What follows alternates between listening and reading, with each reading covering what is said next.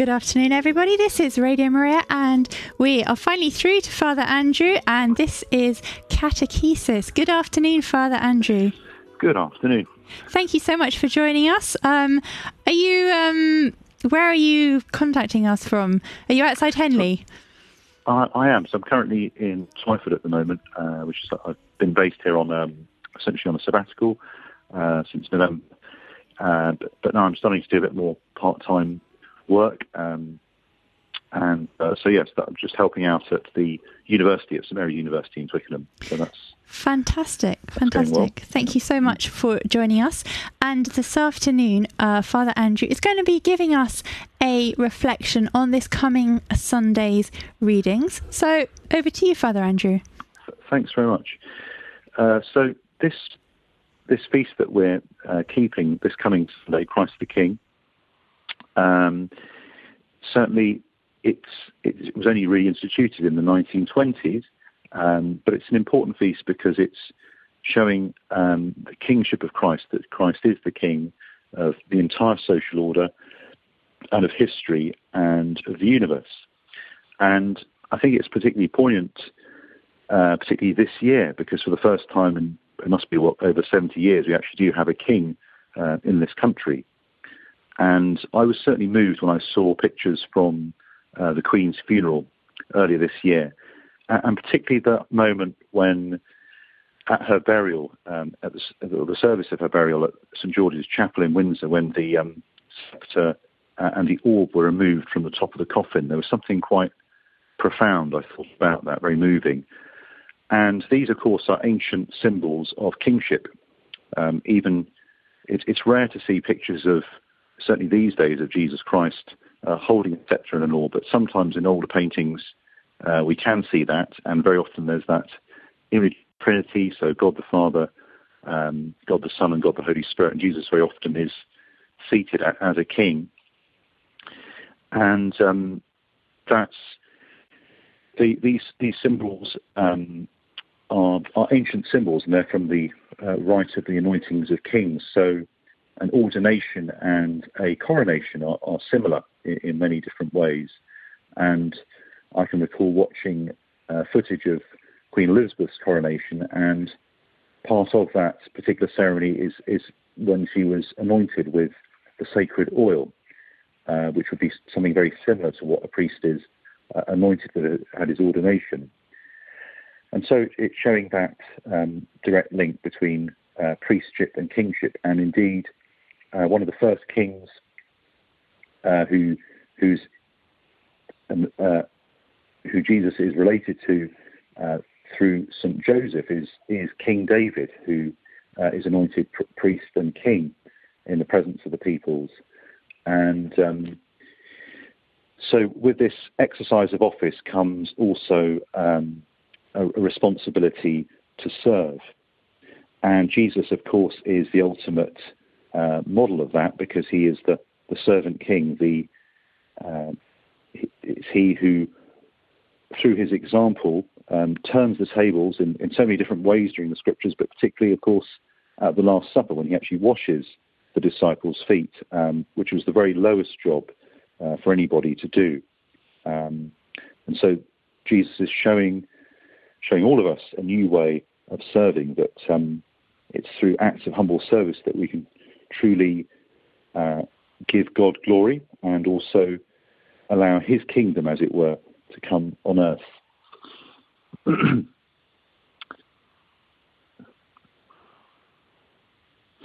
so so far in the year, of course, we've heard different aspects about God, and particularly Jesus. And there was the Feast of the Ascension, where we're after Jesus' crucifixion, death and resurrection. Of course, he ascends to the Father. And then, of course, there's that scene which directly relates to the Ascension of the Transfiguration, when we see Jesus in glory with Moses and Elijah. Also, at this time of year, as we obviously had the last Sunday of the year, the 33rd Sunday of Ordinary Time, Sunday just passed, and now we have Christ the King. This feast is anticipating the start of Advent, But it's also anticipating the second advent of Jesus' return in glory, when he'll come again, and as the scriptures say, to judge the living and the dead. So Jesus, certainly in his ministry on this earth, showed a very different way of the worldly understanding of being a king, but nonetheless, he did show his authority by dying. Well, paradoxically, by dying on the cross and showing that he conquered death there once and for all. At his most vulnerable and weakest point, he was able to conquer death and sin and evil once for all through that heroic act of self-sacrifice. And so, perhaps just reflecting once again on our previous book, Queen Elizabeth II, what seems to be noted time and time again is her great devotion to duty. That's something that's maybe not so well promoted in public life these days, and it can be easy to become disillusioned when we see so many double standards and even hypocrisy in public life. But the reality is that Jesus is the benchmark, and it's a very high standard which we have to aim to follow. But it's that example that can ultimately lead to a greater understanding of God's love for us, and also in being able to share that love with the other people that we meet, because it's through him. And as the Mass so beautifully says in the doxology, it's through him, with him, and in him.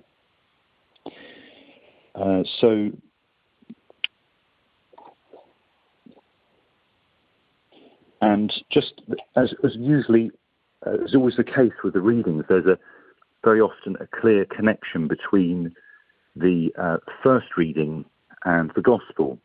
And in that first reading, it talks of how David is anointed King of Israel. As I mentioned already, Jesus is in the line of David because of his foster father Joseph. And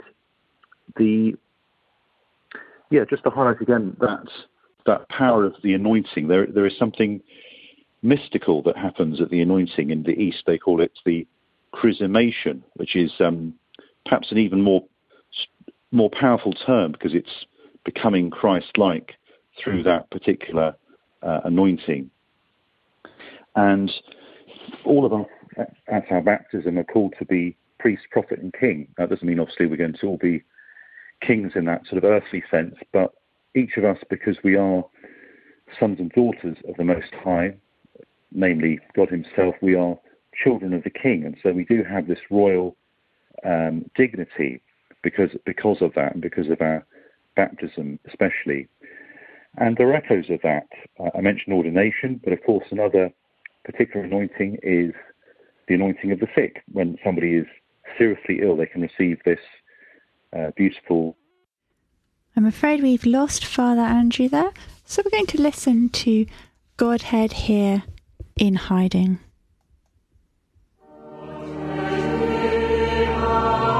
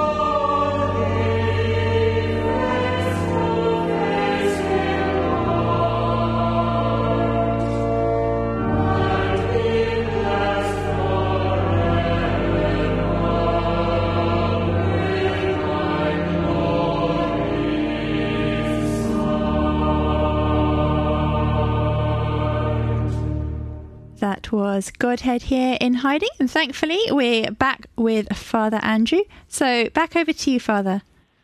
Thanks very much. So that song, I chose it really because I think it highlights very much the mystery of God, the mystery of the Godhead. That yes, we can think of God as our Father, and God is, of course, so much bigger than we can possibly understand or imagine. But sometimes it's helpful to have these some more human ways of looking at God. So a king would probably be the nearest kind of thing we can think of to show something of the majesty of God, something of the dignity of God. And of course, it's true because Pilate asks him, "So you are a king then?" And he admits that, "Yes, I am. I was born for this. But my kingdom is not of this world," as he says so poignantly. And with that in mind, the Gospel of Sunday talks about Jesus really at his most seemingly vulnerable point, and people are mocking him from the cross, the soldiers mocking him, the religious leaders mocking him, and they famously say, "If you are the King of the Jews, save yourself."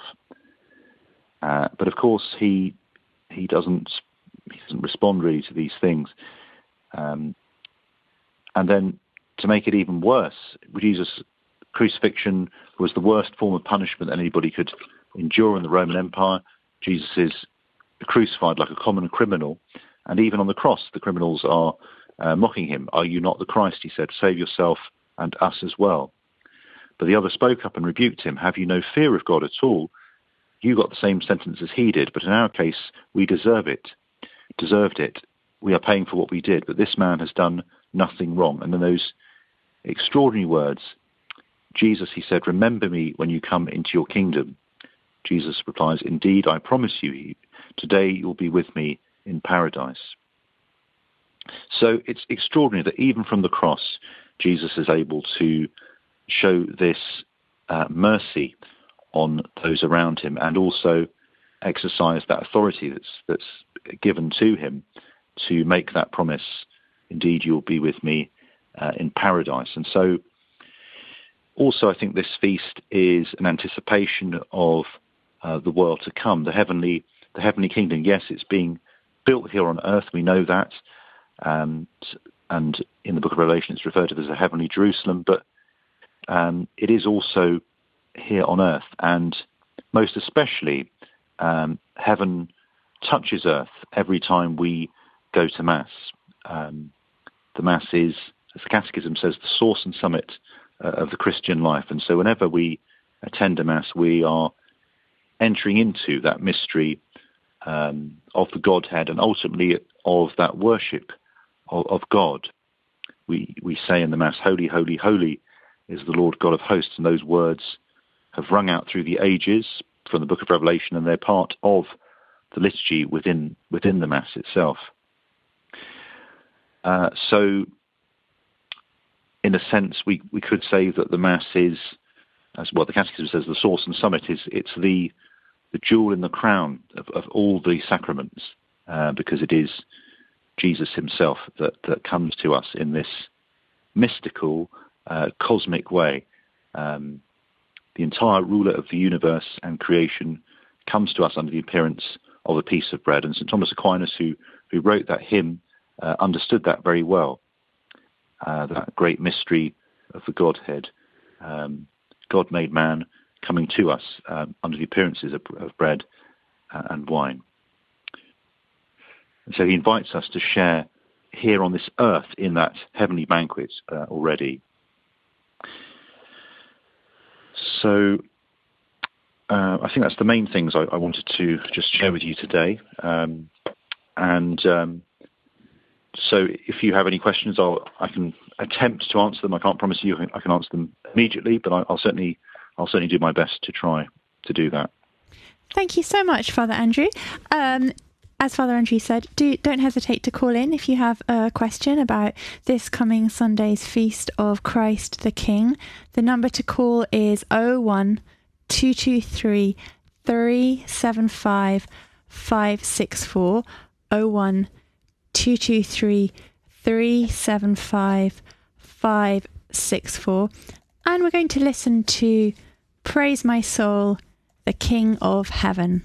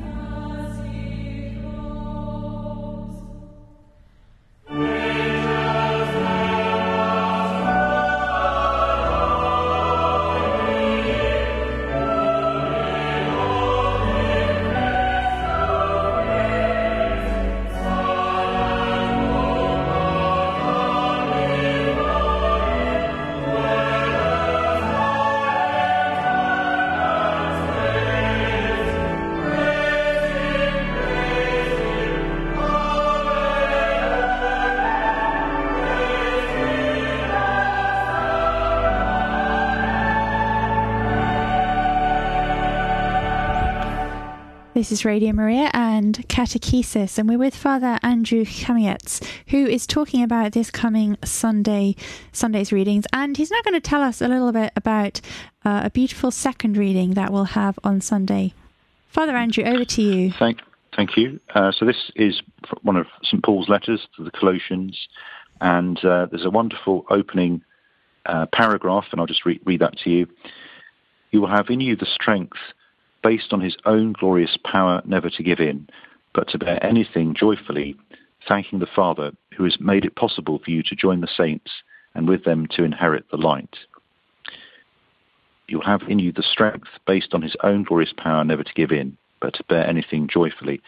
That's an amazing promise that God gives to us, that as he said at his ascension, he would never leave us or abandon us, that he would be with us to the end of time. And of course the Holy Spirit is given, we know, at Pentecost to those early disciples, and indeed that's really the birth or the establishment maybe of the church, particularly going out to all nations and proclaiming the good news and proclaiming it in languages that people can understand. Sadly, although we might be children of the King, doesn't mean we won't encounter difficulty, and sadly that's part of life, part of the struggles of life. Nobody's immune to them. We all have the crosses that God gives to us. But as St. Paul says, we can bear anything joyfully, thanking the Father, as he says, who has made it possible for you to join the saints and with them to inherit the light. There's great consolation to know that the saints are simply people who have gone before us, in whose footsteps we can now tread, and they have clung to Christ and Christ on the cross, and through that determination to follow him, to try and grow in virtue and holiness in their own lives, that they have come to that place where they will be with him, where they are with him forever. And we know that the Church, of course, recognizes, it canonizes those particular saints who are we know in heaven, but there are many others as well, perhaps who are not named, but are still there. And each of us, I'm sure, has a favourite patron saint, somebody who we can talk to as a friend, who can help us also in our own faith journey through this world. So St. Paul goes on to say, because what he has done, he has taken us out of the power of darkness and created a place for us in the kingdom of the Son that he loves, and in him we gain our freedom, the forgiveness of our sins. People talk so much about freedom in our society, but what is freedom? What does it actually mean? Well, it has different meanings depending on, of course, who you speak to. But certainly in the Christian understanding, it goes together with responsibility. And true freedom is not simply doing whatever you like, whenever you like. It's doing the right thing at the right time. And that can only be done through the power of the Holy Spirit and through the grace of that.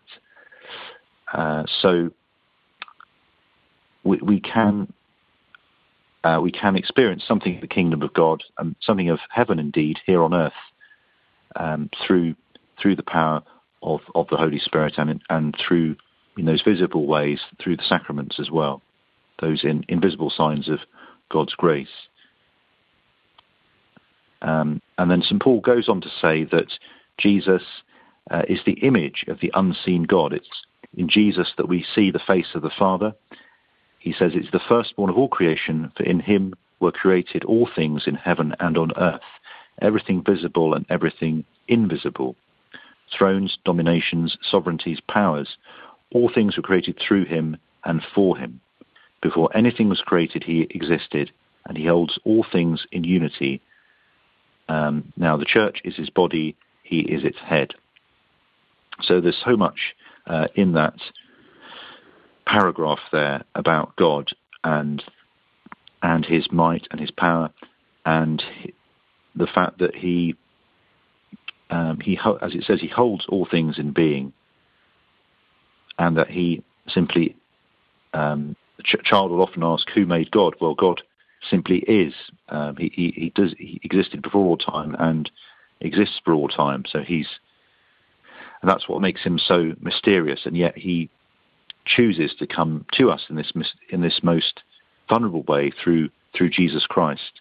As we know, being born in Bethlehem, then growing up, becoming a man and walking on this earth as you and I do, and then being subjected to that awful death. But we know that's not the end, because of the power that was within him, the power, that God-given power, that he could, even here on earth, show the might of God and show that kingdom coming here on earth in his ministry to us. Thank you, Father Andrew. Let's just play a little bit more music and open the phone lines once again. If you do have a question or a comment on this coming Sunday's readings or anything Father Andrew has said, this Sunday we'll be celebrating in the church the feast day of Christ the King. Please do give us a ring on 01 223 375 564, 01 223 375 564. And this is Alleluia, Sing to Jesus, sung by King's College Choir from here in Cambridge.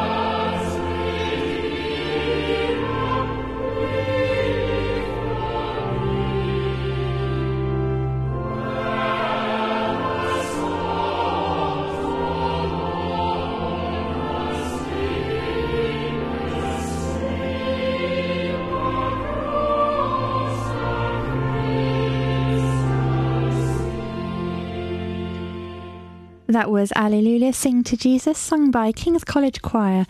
So, Father Andrew, thank you so much for being with us this afternoon. Can we finish Pleasure. with a prayer and a blessing for the listeners, please? Of course, yes. Now, I'm happy to be looking in an old missal. This is not some sort of liturgical comment. It's just simply the one that was nearest to hand. So I'll say the prayer after communion. So this, just bear in mind, this is the old translation. So just in case you're wondering what on earth is he talking about, it's the prayer after communion from Christ the King, year C. And then, yes, I'll give the blessing after that. Lord, you gave us Christ the King of all creation as food for everlasting life. Help us to live by his gospel and bring us to the joy of his kingdom, where he lives and reigns forever and ever. Amen. The Lord be with you. And with your spirit. And the Almighty God bless you. Father, Son, Holy Spirit. Amen. We'd actually lost the Father and Son and Holy Spirit. Can you say that again? Do that again. Yeah. I'll speak nearer to the phone. And the Almighty God bless you, the Father, the Son, and the Holy Spirit. Amen. Amen. Thank you so much, Father Andrew, and we look forward to the next time you'll be with us on Radio Maria. Thank you. Thanks so much. Happy feast for Sunday. Thank you. Bye.